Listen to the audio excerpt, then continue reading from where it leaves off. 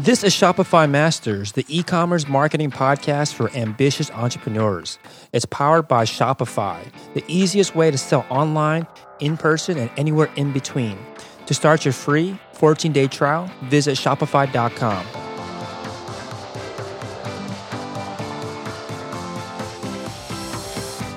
Hey entrepreneurs, my name is Felix and I'm the host of the Shopify Masters podcast. Each week we put out podcast interviews with successful e-commerce entrepreneurs or experts to give you inspiration, motivation, and actionable tips to increase your traffic and sales so your store can generate the sales you need to live the life you want. On the last episode, Civil Estimator talked about how they use Shopify to sell their services.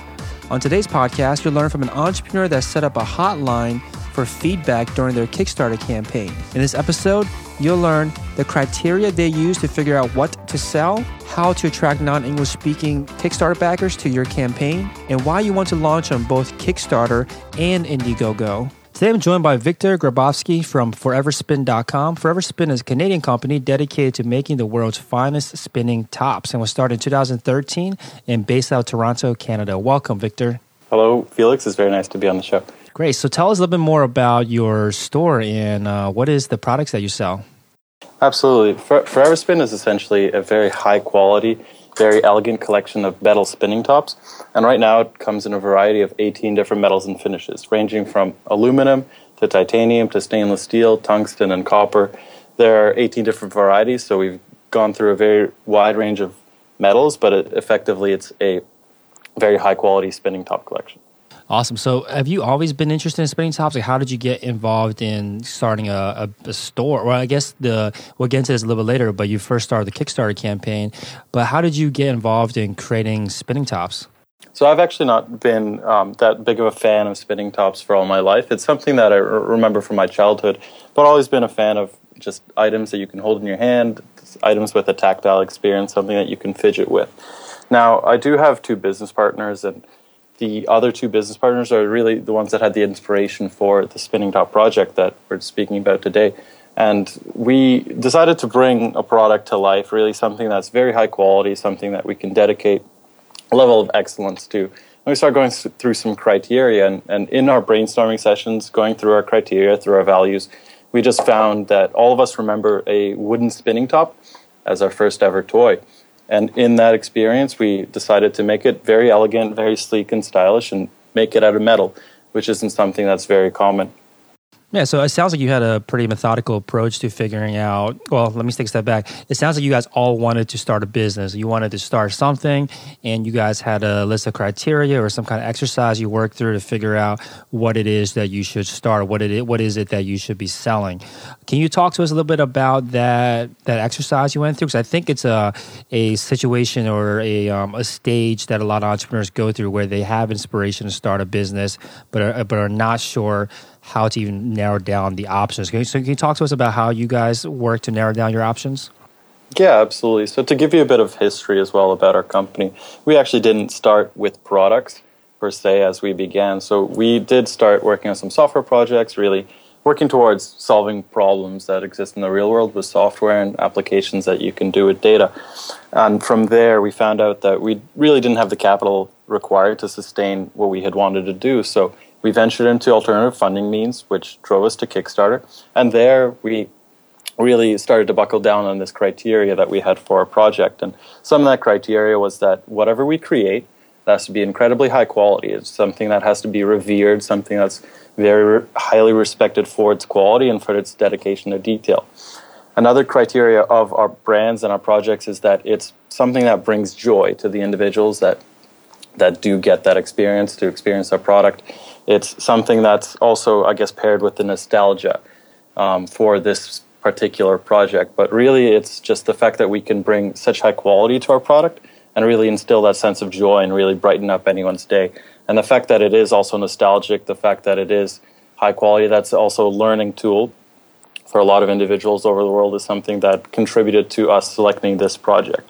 Now, going through the process, we actually had a list of about 20 different projects, and as I did mention earlier, it's something that we settled on because all of us really remembered that tactile experience. Our first ever toy had been a wooden spinning top, and we just went with it and wanted to create it and put some little magic behind it, put some quality behind it.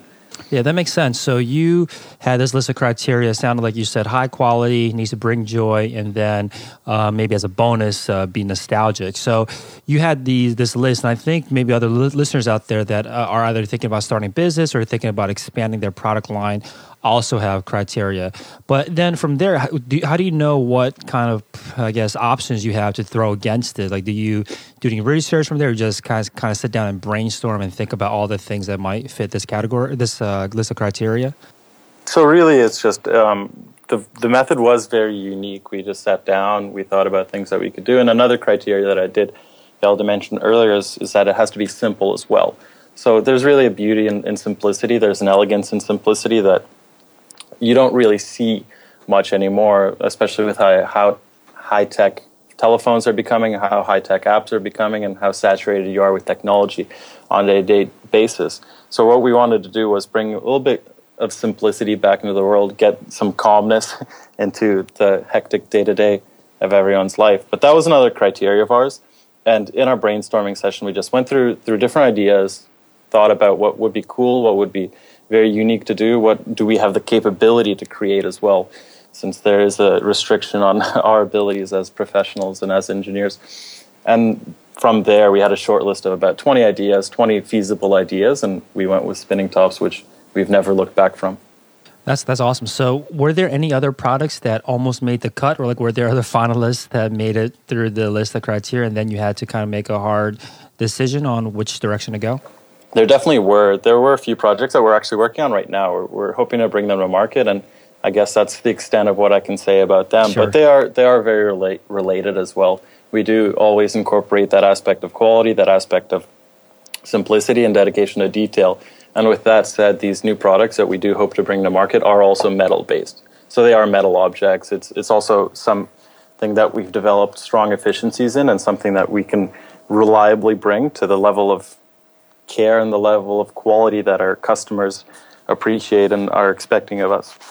Yeah, so you don't have to go into details about this other product, but it sounds like because there was another competing product that you guys wanted to do, how did you know not to try to do all of it at once? You know, because I think that's another situation that a lot of us entrepreneurs run into, which is that we have so many great ideas, and a lot of them are quote unquote de-risked because we kind of worked through some exercise or worked through a list of criteria that you guys went through.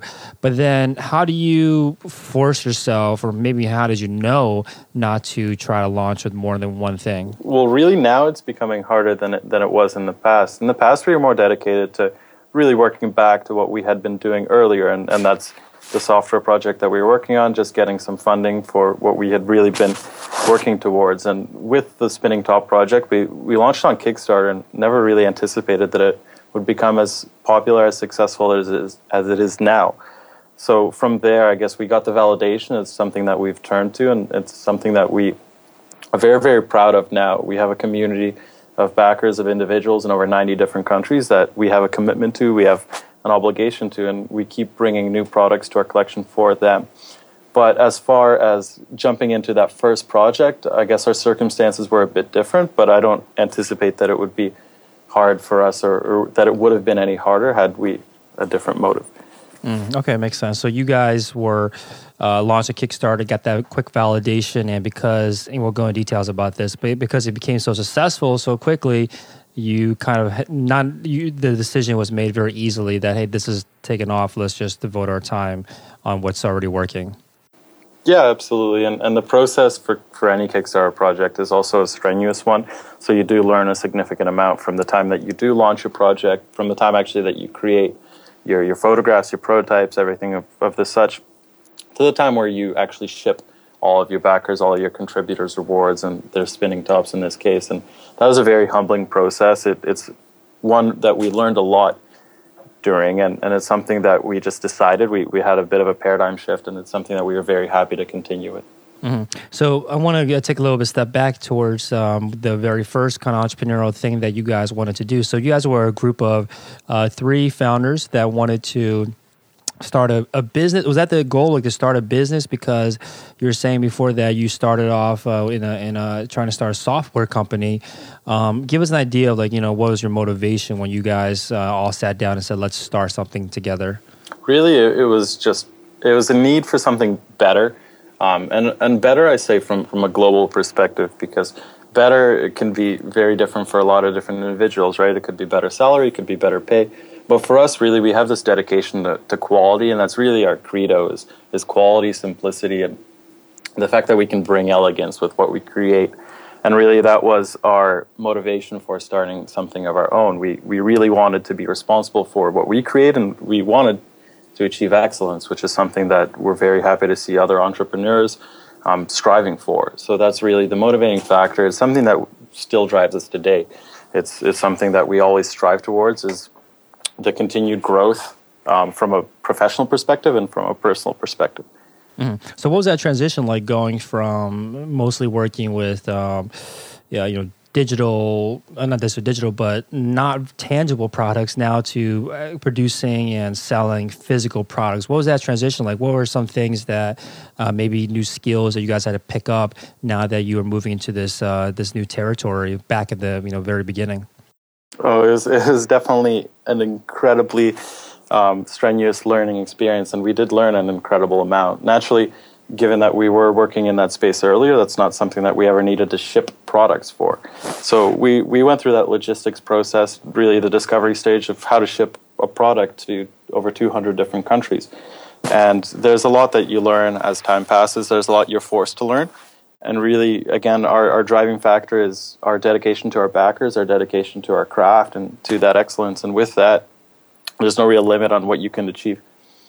Awesome. So when you decided to focus on spinning tops, did you guys try to validate the product in any other way, or was the first really big validation coming from the Kickstarter campaign? We actually had another project launched before the Spinning Top Company. It's an unrelated project, and that we used just to test the waters of Kickstarter. So really, aside from validating spinning tops and what they could be and what they are, we decided to validate the platform as a whole and really work through our way of getting to know that shipping process, of getting to know the fulfillment process, of how to really communicate with a global audience, right? And from there, we kind of just threw up the Spinning Top project on Kickstarter. Luckily, it got a bit of traction and got viral in some scenarios, and we just hit it. We got very lucky and hit it out of the park on that first project. That's awesome. That's interesting that you say that you wanted to validate the platform first. And I've heard this more and more frequently over the last couple of months, which is about how you should really try to figure out the distribution channel first, not necessarily like physical distribution, but how can you get your message, how can you get your product out to people first? So it sounds like that's exactly what you guys are doing. You wanted to make sure that Kickstarter was actually going to be a viable way to launch a product, and obviously learn a lot of things along the way too. Can you say what that first project was, and was it successfully funded? It was successfully funded. We actually did go through another iteration as well with a different edition. But it was a plush toy project. It didn't perform as well as Forever Spin has naturally, and it hasn't gone on to raise millions of dollars through several crowdfunding campaigns. But it was a very strong stepping stone for us, and it did let us learn all of those introductory skills that we needed to be successful for Forever Spin and our subsequent projects. So let's talk about that. So what did you go into your first campaign with, the first project? You said plush toys, was that what it was? Yes, yeah. What did you go into it, I guess, what are some things, some assumptions maybe that you had going into launching your first campaign on Kickstarter that were, maybe changed as you were running the campaign? So actually, one of the very first assumptions that was quickly proved wrong for us is the limitation of your customer base, right? The exposure that you get. And what we had assumed is that Kickstarter was primarily visited by an English-speaking audience, which is true. It is a fact. But actually now what our data reflects is that almost 50% of Kickstarter visitors are from outside of Canada and from outside of the United States, bringing a lot of potential market, a lot of potential individuals that can see your product, that can be interested in it and pick it up for themselves. So that's where you do have to establish that capacity to ship worldwide. So that was the very first thing. There were a bit of things that we didn't know from a logistics perspective that were required after the fact, but with respect to marketing and with respect to just the platform as a whole, there's definitely many things that we learned. Mm-hmm. So once you did launch the Kickstarter campaign for the Spinning Top, did you do any validation prior of the product, like trying to sell it any other way, or find other ways to validate it before launching Kickstarter, or did you guys just say, let's put this on Kickstarter, see what happens, and then that would be the validation itself? No, for Forever Spin, for the first project, we really just threw it on Kickstarter and let the quality of our work speak for itself, and that's really how it was picked up. That's how it became popular, since we do have that dedication to excellence and to quality. So our marketing materials were on point. People just liked our page, our Spinning Tops. They, again, had that feeling of nostalgia, which helped in the sharing of it, and from there, it just kind of took off. Mm-hmm. Well, so when you launched the Spinning Top Kickstarter campaign, you said that you learned things about logistics and shipping from the very first campaign. Did you learn anything as well about how to present the product itself? Like there's just so many things that you see on a Kickstarter page, and so many different ways that you can get your message out there through your Kickstarter page. So many ways to optimize it. Like, what are some key things that you learned between the first Kickstarter campaign with the plush toys to your Kickstarter campaign for this first Spinning Top campaign? Yeah, absolutely. And the time between our first campaign and now is quite a very long period. So we have learned a substantial amount during that time. Now, there's things that we learned even during our first campaign, which I guess more relevant to the conversation now rather than how it's evolved over time. But first and foremost, I can say that really what you have to focus on is just making sure that you have a keen eye for details, to make sure that all of your text is correct, that the images are accurate, that they're representative of your product, that they're well photographed, well lit, that your text and the way that you communicate with your backers is also universal and simple. So there's a lot of key things like that are very important. And when it comes to the video as well, there's many stylistic choices that are specifically set for the global audience, that a lot of people don't understand why we did this over this. But really, it's because we do have that obligation to the rest of the world and not just the English-speaking population. Okay, so you said a few things there that I want to touch on. So, what are some keys to include in your page or your video to be more inclusive of the global audience rather than just focus on English-speaking visitors? So, being from a language perspective, for instance, all you have to do is really try to simplify your language, make sure that it's clear, that it's concise, and that it's understandable by as much of the world as you can make it to be. Now, with that said, there's Google Translate, and there's all of these different services for Chrome, for Safari, that can translate the page for somebody living in Turkey or somebody living in China. But the easier that you can bring your message across to someone that does speak English, I can guarantee that it'll also be easier for that individual that doesn't speak English after translating and before translating. Aside from that, the actual images themselves and how you present your product are also incredibly important. So, for instance, pointing out features on the image page versus typing them out on a bullet point, on a list of bullet points down below is something that's also important. That's something that works far better for that global audience versus the English-speaking audience. I see. So basically, almost like speak less and just show more. Like show more of different images, or just don't rely so much on the language, written language itself, but be more, I guess, demonstrative with the images and the videos. Yeah, that's exactly right, and it does also give a little bit of more emphasis on your product itself and the design of your product. And if that's something that is supported by pictures speaking louder than words, then that's something that's definitely better for you from a marketing perspective and getting your message out. Video for our particular brand, for a Spinning Top, is significantly more effective than images are. So we try to get in as much video as possible, make sure that all of our information, our points, are brought up in the video versus the text below it. And especially with Spinning Tops, it's something that you have to see in action to really appreciate. And beyond that, it's something that you have to feel in your hands, really get that tactile experience and see in front of you to appreciate even more. And that's the experience that we've been able to bring to our backers, to our customers, and the expectation of that experience. Gotcha. So you mentioned earlier about how you really have to have a keen eye for detail. Are there, based on your experience and maybe other campaigns you looked at, are there some common details that you see other campaigns missing that you would definitely advise new Kickstarter campaign creators to make sure they hit?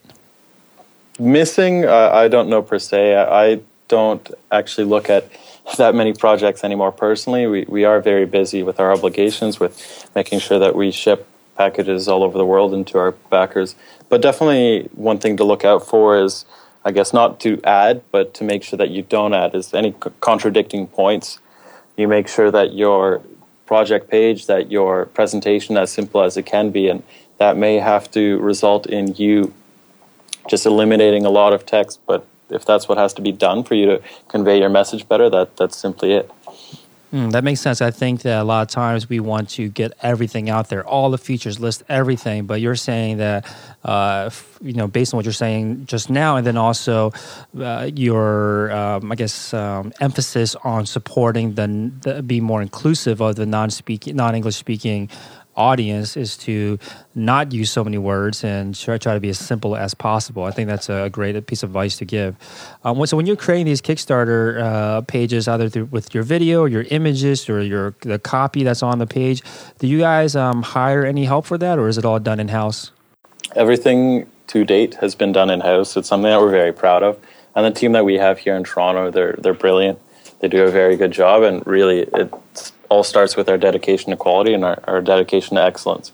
And at the end of the day, there are a lot of activities that we believe will always be done better in-house because we imagine them in the first place. We know how it should look, we know how it should be written, how it should be portrayed, that we don't believe that there are many individuals that will be able to I guess, succeed more than ourselves in that capacity. Do you ever feel that you might be spreading yourself too thin by trying to take everything on? Like, have you run into that issue yet with, trying to not necessarily hold on to everything, but keep it all in-house when you, do you feel like you are running up against a limit at any point with trying to handle everything yourself? Not yourself, but the company itself? Yeah, absolutely. There's definitely that concern, and that is something that we alleviate as we grow our team.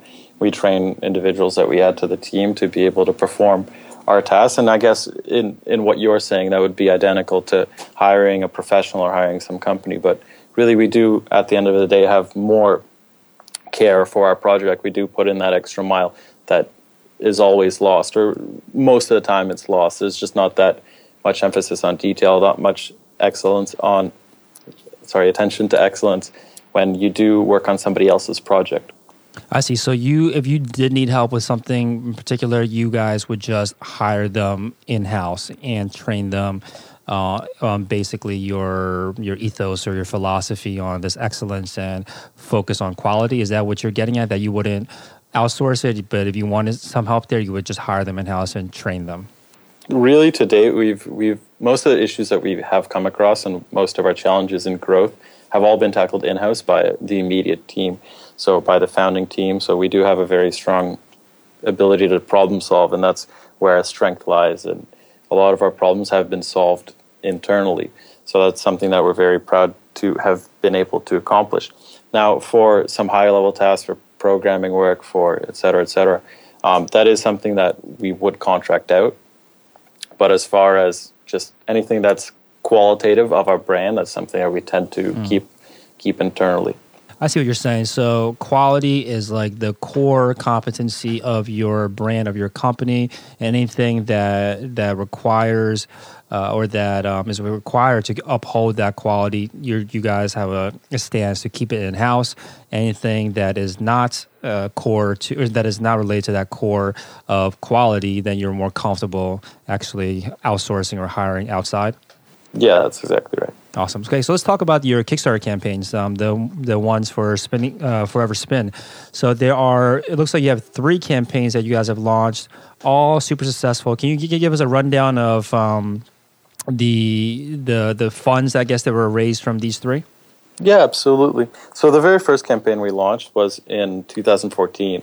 It launched in February, which is early in the year, and that campaign was the one that we didn't really have validation for. So we kind of threw it on Kickstarter, and we had tremendous community support. We had a lot of individuals calling us, asking about different metals to add, asking about expanding our collection, which is something that drove us to creating more Kickstarter projects in the future. But the very first campaign, it raised about $140,000 with 17 or 1,800 backers. Now, from there, the period to fulfill that is a learning period. We learned a lot about how to really manage our project, how to perform the manufacturing, how to perform our shipping, and really how to handle all of that. So that project was fulfilled in, I believe, July or August, if memory serves correctly. And from there, we started working on the next iteration of spinning tops, which on Kickstarter can be found as Forever Spin 2.0. Now, Forever Spin 2.0, we added to our collection yet again. The original collection was 10 spinning tops, where in the 2.0, we added some very, very unique spinning tops, and we also pride ourselves in really reaching for stuff that's never been done before, for very innovative things. So we created some spinning tops out of black rhodium, white rhodium, out of a plated silver, cast iron, and rose gold, which is the spinning tops that we added to our collection in the second Kickstarter project, which launched in October of 2014. So later that year, we had about $400,000 raised in that project with 3,700 or 3,800 backers. Now, that collection also did include another addition to our collection, which was the spinning base, which was an item that was highly requested by our backers. Now, a thing that really sets us apart from a lot of other project creators and a lot of the community on Kickstarter is that we have this very strong dedication to our backers. Really, the reason that we do go back to Kickstarter is to accommodate their needs. There's a lot of individuals that are exclusively familiar with Kickstarter that like to support the platform and that aren't really comfortable with purchasing online in other locations. And with that said, we went back to Kickstarter with their recommendations, with their suggestions, and bringing items to the market that they had requested. For instance, the spinning base, the accessory to the collection that we had, it was specifically for them. It was requested, I believe, 200, 300 times by our first set of backers, with the other metals also being all requested over 100 times, with rose gold being very, very popular. So we did always dedicate our projects to our backers.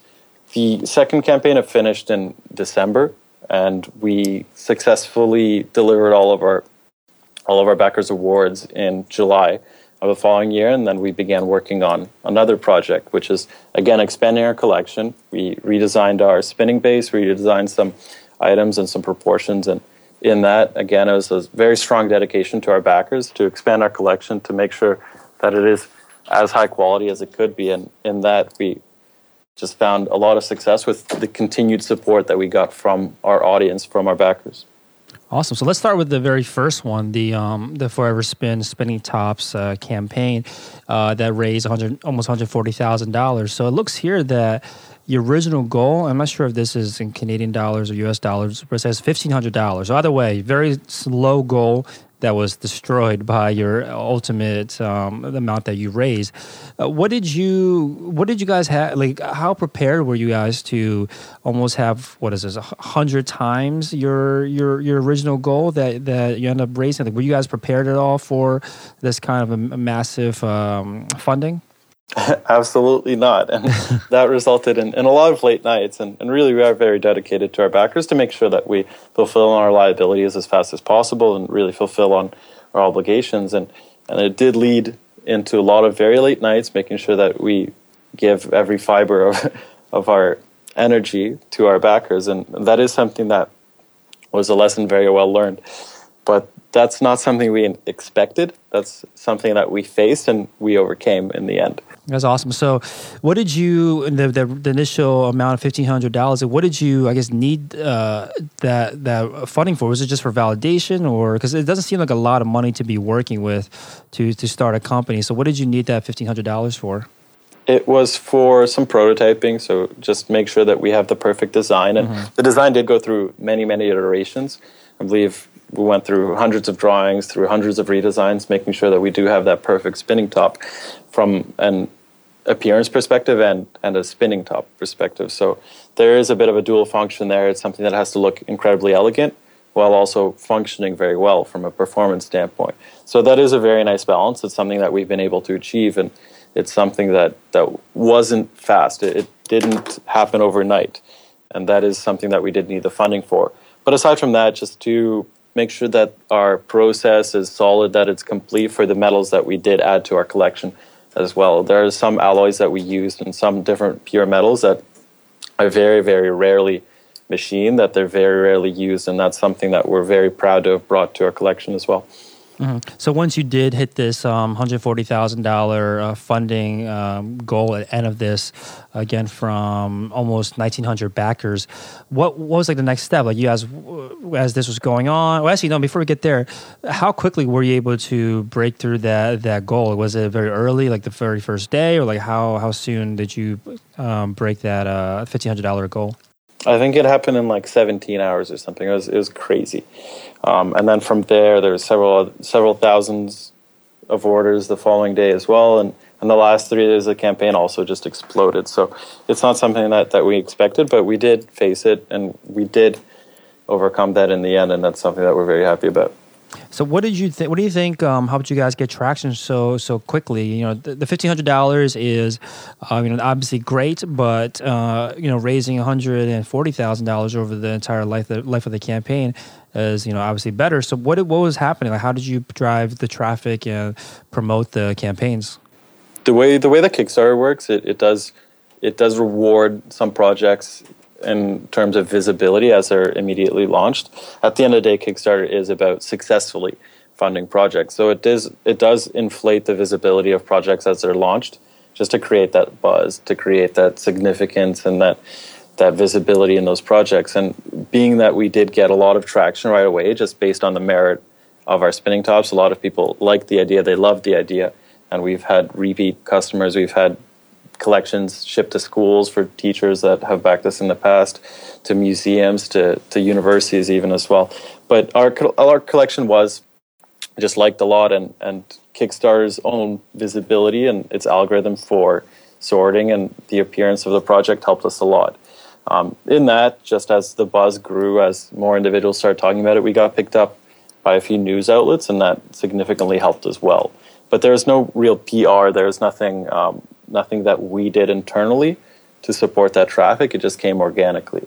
Did you, and I've heard this from other Kickstarter campaigns too, about the very beginning, which is what you're saying about how if you can get that traction early on, because Kickstarter is incentivized to successfully fund campaigns, they're going to want to highlight campaigns that are successfully funded. So what did you do early on? Were you promoting it to friends and family? How did you get that early traction to get Kickstarter to pay attention to, obviously great product and everything, but how did you even get them to notice your product in the first place? Yeah, it was something that we did promote to our friends and family. They naturally helped it in the start, but really we owe our success and the funding of that project to the Kickstarter community. The first person sees it, then they let one of their friends know, hey, this is very cool. Then that second person sees it, and from there, Kickstarter's algorithm kicks in. It just boosts the visibility to the front page, to the what's popular page, to the top in design page, and from there it's just something that spiraled, and you did get that viral effect, or that pseudo viral effect. So once you raised the $140,000, and how long was this, like a 30-day campaign, or how long did it run for? It's 35 days. 35 days. So after that 35 days ran, and you guys had a good amount of capital to invest in the business, what was the next step? Like, did you have to get manufacturers? Like, what was the very next thing you guys decided to do once you got that check? I'm not sure how Kickstarter pays you, gives you the money, but like once you got the money in the accounts, like what did you guys do immediately? So again, we just went into the design stage. Back into the design stage, we learned a lot about our product as well, and about what the customer wants as we did launch that product. We had 1,700 people send us hundreds of emails, thousands of emails, and we actually had them call us on a dedicated hotline as well, which is something that not a lot of other project creators do. But in that, we just went back to the drawing board, or I guess returned to the drawing board, just to make sure that our product and our spinning tops are as elegant and as high performance as they can be, maintaining that balance between the two. So there was a lot of design work that had to be done. Beyond that, the next stage was to make sure that we select the right materials, that we use only the finest alloys. So we started sourcing our materials and manufacturers, and from there, it was just making sure that that manufacturing process is coordinated, that we have all the quality control checks in place, since we are a company that's very highly dedicated to quality, and making sure that we do have a very keen eye as to what we do ship to our customers and to our backers. Yeah, I was going to ask about that because you emphasize on this episode and in your on your Kickstarter campaign and on your store about this quality and attention to detail, which I can imagine could be stressful when you are looking for a manufacturer and making sure that they are adhering to your standards. And there's probably listeners out there that don't need this kind of attention to detail, but can still probably benefit from your advice on this. So what can you do to ensure that manufacturers are producing things to your standards? So naturally, there's several quality control checks, and they actually start at the material stage before the manufacturing stage. So it is very important that you have stringent QA checks at each process of your manufacturing process. So there's the shipping of materials that has to be checked before and after departure with a composition test, making sure that your tops are exactly as you design them, that they're exactly to spec. And are you testing this, or is there somebody that's at the manufacturer testing this? There would be manufacturers testing it. There would be intermediaries testing it, just making sure that we have the best materials that we could possibly get, and the best materials in the context of what we're doing. So you're giving them I don't know anything about this stuff, but are you giving them specific numbers, and then from the test you want your alloys, your metals to hit a certain, I guess, number of purity or quality? I'm not sure what the right term for it is, but how are you doing this in a quantitative way, saying hey, I want you to test this, but has it hit these particular checkpoints? Yeah, so that's exactly right. For instance, the copper that we use is 99.9% pure, and this is something that not a lot of people machine. It's not an alloy but it's not a metal that's commonly found as well. Most people do get copper in an alloy state, which is either bronze or brass. And with copper, that 99.9% pure, it does have to be checked for purity, does have to be checked for contents and for everything like that.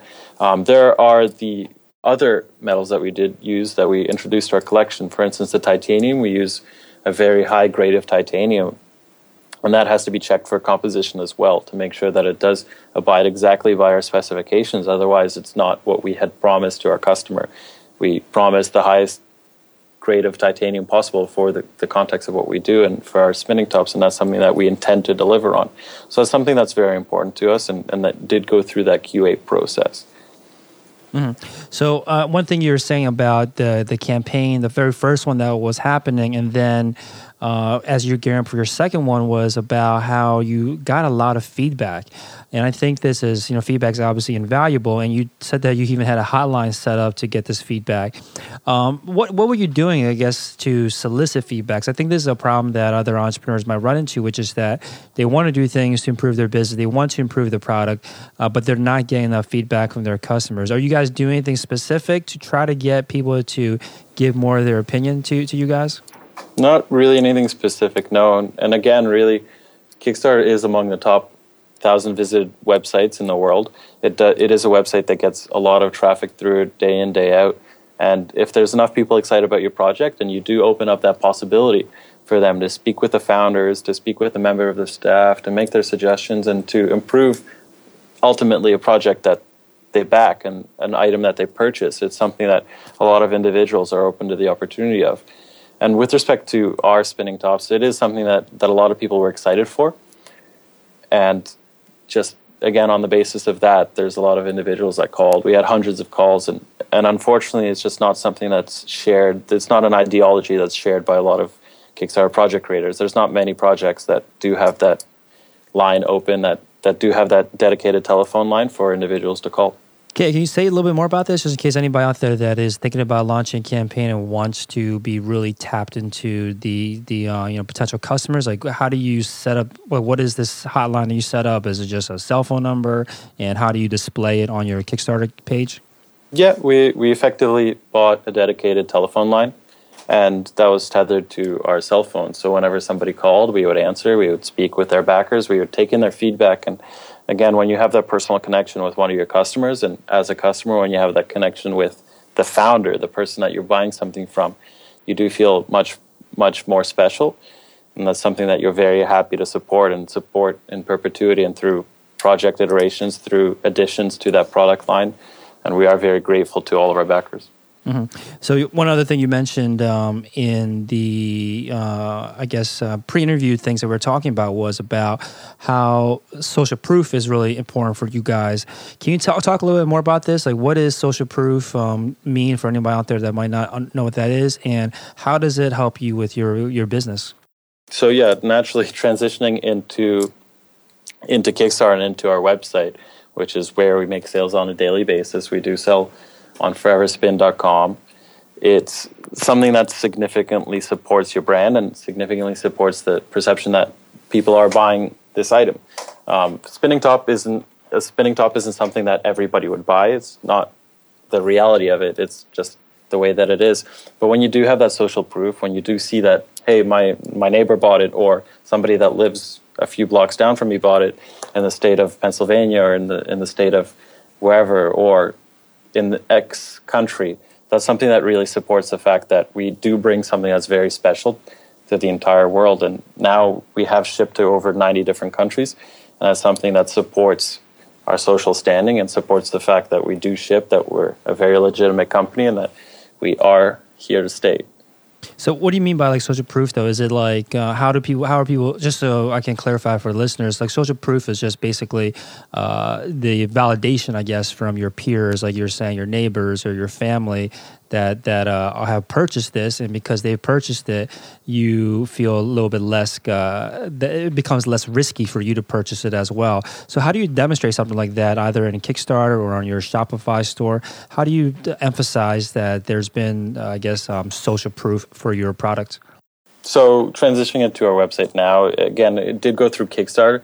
And on Kickstarter, the numbers speak for themselves. There's 1,800 people that support our first project. There's 3,700 people that support our second project, and 5,000 people that support our third project. And this is from all walks of life, from all over the world. And it's something that people can join. We really have a community here where our customers, they speak to each other on the message board that exists within Kickstarter as a platform.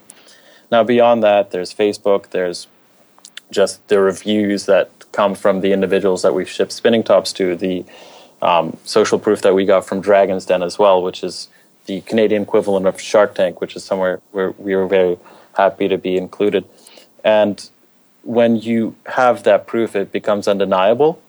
And there is a stage at which people say, hey, this is a very legitimate product. This is something that I was skeptical about at first, and now it's something I really want. So what looks like one of the keys is that you've had a lot of very public purchases, or at least pre-orders through Kickstarter. Makes it a lot of a less risky purchase for other people, because they see that a lot of, 2,000, 5,000, and whatever the other number was, a lot of thousands of people are already buying this product, which makes them not necessarily only trust you guys more, but then also want it, because they're like, why is everyone buying this? Let me take a look at it. Is that what you mean?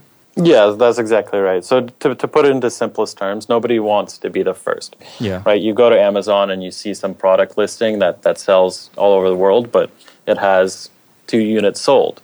Right? You don't want to be that second person. You don't want to be that fourth person to test an item that you may not believe has the quality that's promised. You want to be that 7,000th person that's supporting it and that knows that you're getting something good. And really, that's the social proof that we've gotten. It's with that support and with that audience and our thankful ability to have been able to ship to thousands of individuals all over the world that we're able to do that. Yeah, and just to, I'm not sure if you guys experienced this with Kickstarter, but if you are launching on Kickstarter, this is why it's really important to try to get that early traction, because if someone doesn't know you and have never heard of you, and they come to your Kickstarter page and 0 people have funded it, you're not going to want to be the first one. But if you have your network, your friends and family who already do trust you, who don't need social proof, if they're the first ones to help support your business or your Kickstarter campaign, then that starts this kick off the social proof. And just because there's not more than one person, just by the fact that there is more than one person already that's supporting this campaign could be enough to compel strangers to also back it. Cool. So let's talk about the shipping, because you mentioned a couple of times you shipped to, did you say 90 countries, or what was the number? Yeah, we've now shipped to over 90 different countries. Awesome. So what is that experience like? How do you set up your, supply chain, your logistics to be able to ship to over 90 different countries? Essentially, we've been searching for a very long time for a perfect solution, and it hasn't been an easy search.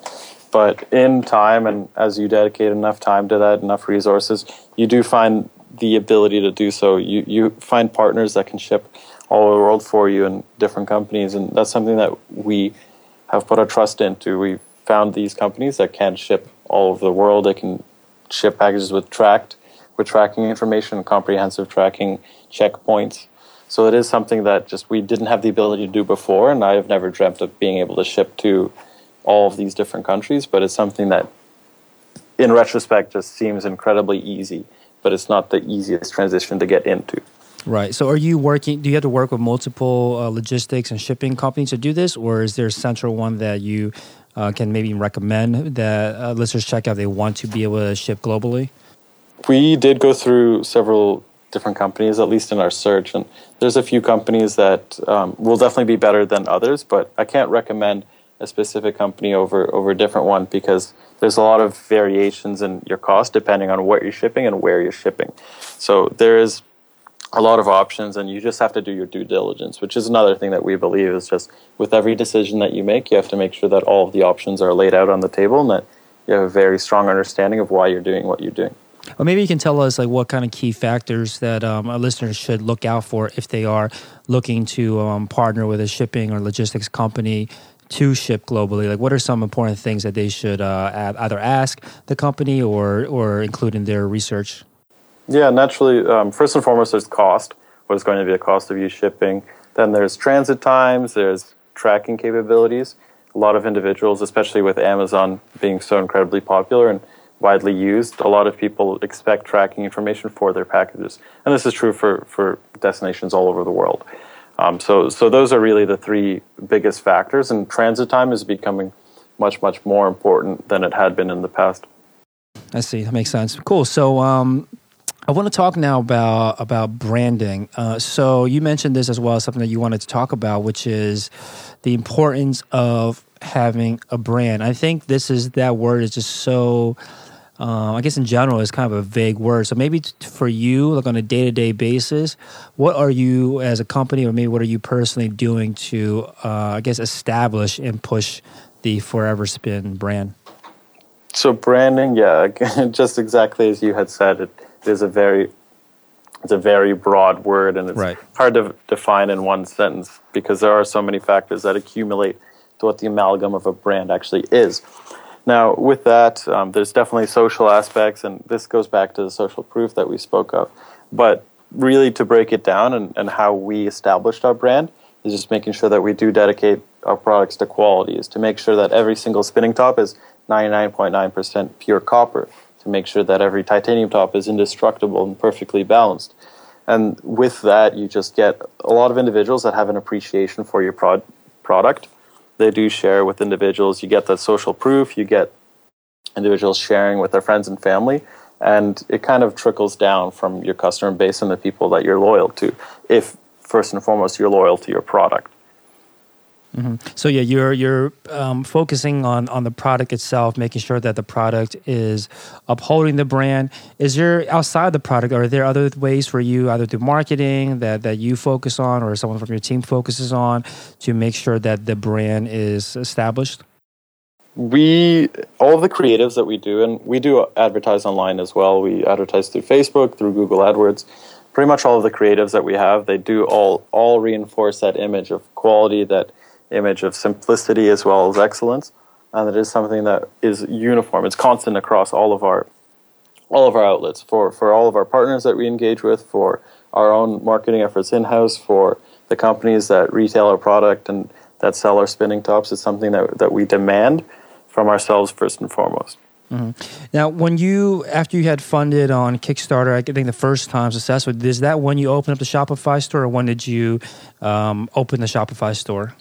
We opened the Shopify store just before we aired on Dragon's Den, which was November of 2015, just last November. Okay, so this was after all 3 campaigns? This was after 2 campaigns. The third one was launched in December. We launched this last campaign in December, and it had actually run in concurrence to our store being live. So were you selling, did you have a storefront on another platform? Like how were you capturing any, I guess, other demand after the campaign ended? Like what did you do about that?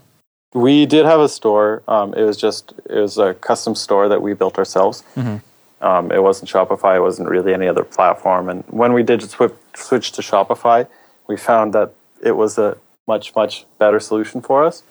And ever since we made the switch, it's been significantly better. And did you do anything to drive traffic to that very first store, or is it mostly just from the traffic that was coming from the Kickstarter page? Like, how do you transition from Kickstarter to your own store? How do you transition that kind of buzz? So the very first thing that we did get traffic from was actually Dragon's Den, and we did launch that Shopify store a little bit before Dragon's Den, and there are 1 million individuals that watch that episode, that watch that specific episode, that watch every episode for that matter. And we did drive a lot of traffic from there. And from that, we just gained a lot of valuable data. We really, again, established who our customers were. And from there, we've had a lot of initiatives. We've had our paid advertising campaigns. We've had some social campaigns as well that have been targeting those individuals. So there is always inbound traffic. A lot of it is paid, but we do have alternative means as well. And definitely it all started with that Dragon's Den appearance, and Kickstarter is an incredibly influential factor as well. Awesome. So what are the plans for this year? I know that you were talking about working on some other products that you can't say much about coming up, but are there any other kind of big goals that you as a company want to hit for 2016? Absolutely, yeah. So for Everspin, we're looking to get our collection into a lot more schools. And it's something that we're focusing very hard on. We have this educational aspect for our collection. And really, we call the Forever Spin collection the Metal Museum. And that's because all of our collection, they are in different metals. Now we have a variety of over 18.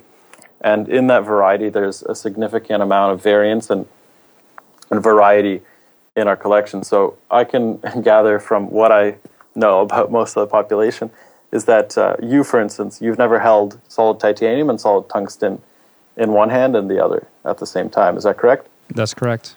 Yeah, so for instance, when you have that tactile experience firsthand, you'll never forget that tungsten is significantly heavier than titanium is.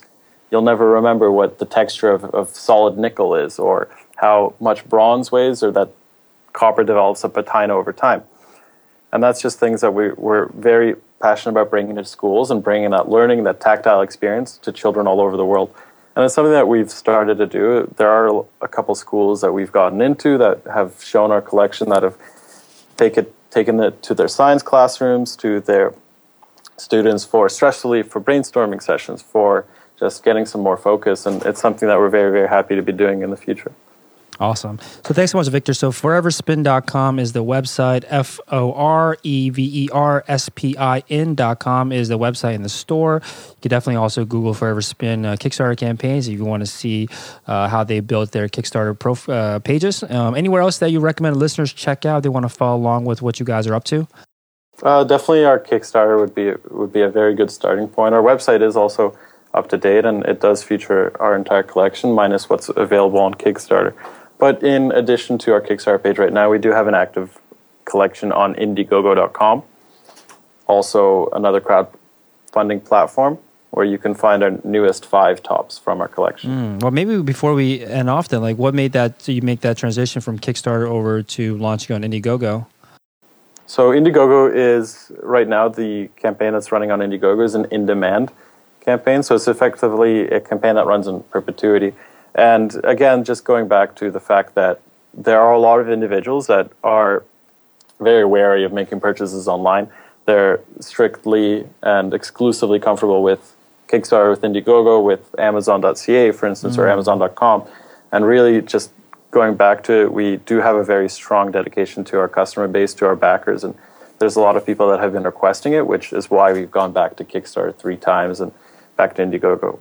Very interesting. So you're basically saying that the customers that you have, and probably maybe a lot of other listeners might have these customers too, they only feel comfortable buying through certain almost websites. Kickstarter was what you guys kind of cut your teeth on and noticed at first, but then you also are now finding that some customers are feel best buying through or funding or buying through Indiegogo. So that's why you're launching there, even though you don't necessarily need to launch on Indiegogo. Is that correct? Yeah, that's exactly right. And it's our best channel for communication with them as well. That's where we are acquainted with them, with a lot of our customers and a lot of our backers.